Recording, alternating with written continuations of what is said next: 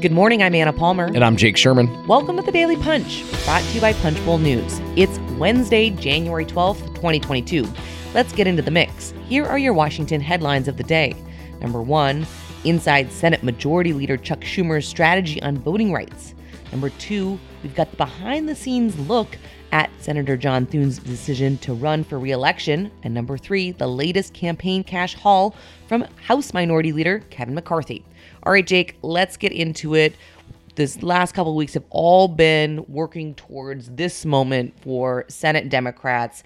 Chuck Schumer has a strategy of trying to figure out how to move forward on voting rights. And we've got some news in this morning's newsletter. Yes. A few things to keep in mind here. Even after this massive speech by Joe Biden yesterday, nothing has changed on the voting rights front. Kyrsten Sinema and Joe Manchin are still opposed to changing the rules. Manchin said that like 30 times yesterday. Brez said to me, are we just going to keep quoting Manchin every time he says the same thing? And I said, yeah, I mean, we have to quote the guy. I mean, it's just, but he keeps saying the same thing over and over again. He's not for changing the rules, period. So this is kind of a, it's a strategy of sorts, I guess you could say. What they're going to do is, this is under consideration. The House is supposed to take up an amendment this week dealing with NASA's leasing underutilized property to private entities. This is so much to do with voting rights. Not to do with voting rights, unless we have voting rights in space, which would be really cool because you never know. Maybe people up there want to vote. Anyway, under this new plan, which is, again, just under consideration, the Democrats would use that NASA bill as a shell in the House. They'd strip out the existing language and insert the Freedom to Vote Act. Then they'd pass it and send it to the Senate. What does this do? Not much practically. What this does is it will help the Senate avoid a first filibuster on the motion to proceed. So Schumer would not have to file cloture on the motion to proceed. So that's just Republicans will still filibuster this, and they'll just filibuster it on the bill, not on the motion to proceed. This is, ironically, this is the one change that making this permanent would be the one change that Manchin has, or one of the changes Manchin has agreed to, which is to get rid of filibustering the motion to proceed, which is, again, not that big of a change. It just means that they could filibuster the bill at a different point instead of on the motion to proceed. So, Anna, I just one other point, and Sinema met with a group of Senate Democrats on Tuesday night in the Capitol. It doesn't seem that her opinion has changed. Her opinion that she's held for many months has changed.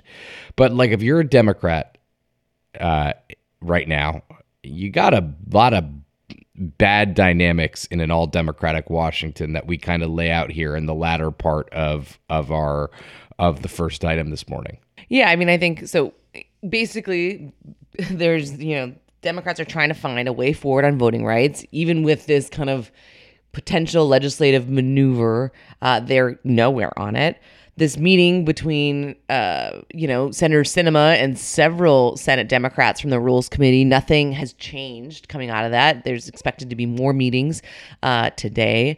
But to your point, like, the broader zoom out issue for Democrats is, it's not just like, hey, they took a swing at voting rights and it didn't happen, right? This is just part of a larger trend line where you look at an all Democratic Washington and the fact that they're staring the midterms in the face, when in all likelihood, the expectation that they lose the House, potentially lose the Senate. Things on the Democratic agenda aren't going very well, right? Build Back Better is going nowhere. You have a COVID surge with Omicron. Democrats, aren't doing anything on gun control. Access to abortion is likely, restricted in Texas, could be struck down by the Supreme Court. They failed to raise the minimum wage. They've done very little on climate change. I mean, you can kind of tick off the many, many things that are priorities for Democrats that so far they're seemingly nowhere on. Yeah. they're nowhere on almost every issue, which is not how they saw all Democratic government working. And there's a lot of reasons for this, but not great for Democrats. All right, let's go on to the number 2 story of the morning. A behind-the-scenes look at how Senate Minority Whip John Thune got to yes. This is a super interesting news item that we have, looking at how close, actually, he got to saying no instead of saying yes, Jake. Yeah, Thune was vacillating even during the Christmas break, which is pretty amazing. I mean, he had 2 statements written about whether he would run, not run. So he was very, very, very much in a wait and see mode, even during Christmas.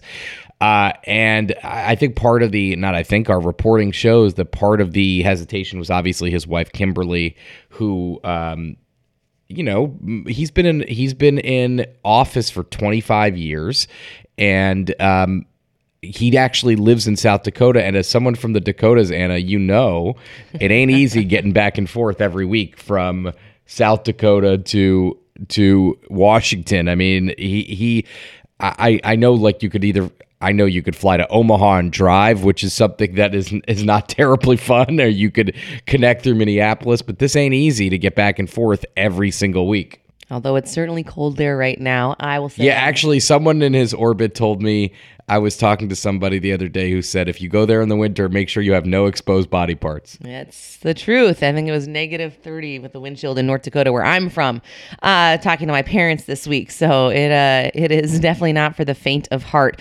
The reason why we care about this, right, beyond just, it's interesting. Obviously, we're in a 50-50 plus 1 Senate, so whoever runs is we're going to be watching this very closely. But of course, as we've dubbed them, the 3 Johns are the Johns of the Senate that we are watching, because it's all about who could potentially succeed Mitch McConnell as the next Republican leader. Right now, Thune is the number 2 Senate Republican, and besides John Barrasso and John Cornyn of Texas, he's right in the mix there to potentially be the next leader. So something we're watching extremely closely. Let's move on to the last story of the morning for us, the number 3 story, Kevin McCarthy's haul. He raised a whopping $11.75 million from 47,000 donors in the 4th quarter of 2021. Wowzer. Yeah, it's a lot of dough. I mean, McCarthy raising a bunch of money is pretty much standard operating procedure. But it's interesting. He says he set this record for off year for a Republican leader. And this is a big tit for tat. I mean, this is McCarthy's big calling card, right? He could raise a lot of money for House Republicans. I'll say one more thing before we wrap up, Anna. Today, Harry Reid is going to be laying in state in the Capitol Rotunda, just a couple feet from where we sit in the Capitol. And interesting anecdote that I pointed out to you guys this morning. Rahm Emanuel, when he the now confirmed ambassador to Japan, based in Tokyo, was looking to connect to Nevada. Can't say Nevada. Nevada's 2 Democratic senators, both proteges of Reid. That would be Catherine Cortez Masto and Jackie Rosen. And this is from Carl Hulse in the New York Times. Emanuel did not have to wait long. Less than 10 minutes after sending his inquiry, he received this answer via text. Both are for Emanuel going to Japan, H. Reid. So anyway, we both covered Up until Reid. The end, he had his finger on the pulse of all things, certainly Nevada politics, right? Yeah, listen, an interesting guy to cover, and getting his last visit to the Capitol today. All right. And with that, thanks so much for listening. Leave us a rating and review. You can also subscribe to Punchbowl News at punchbowl.news. Have a great day and stay safe.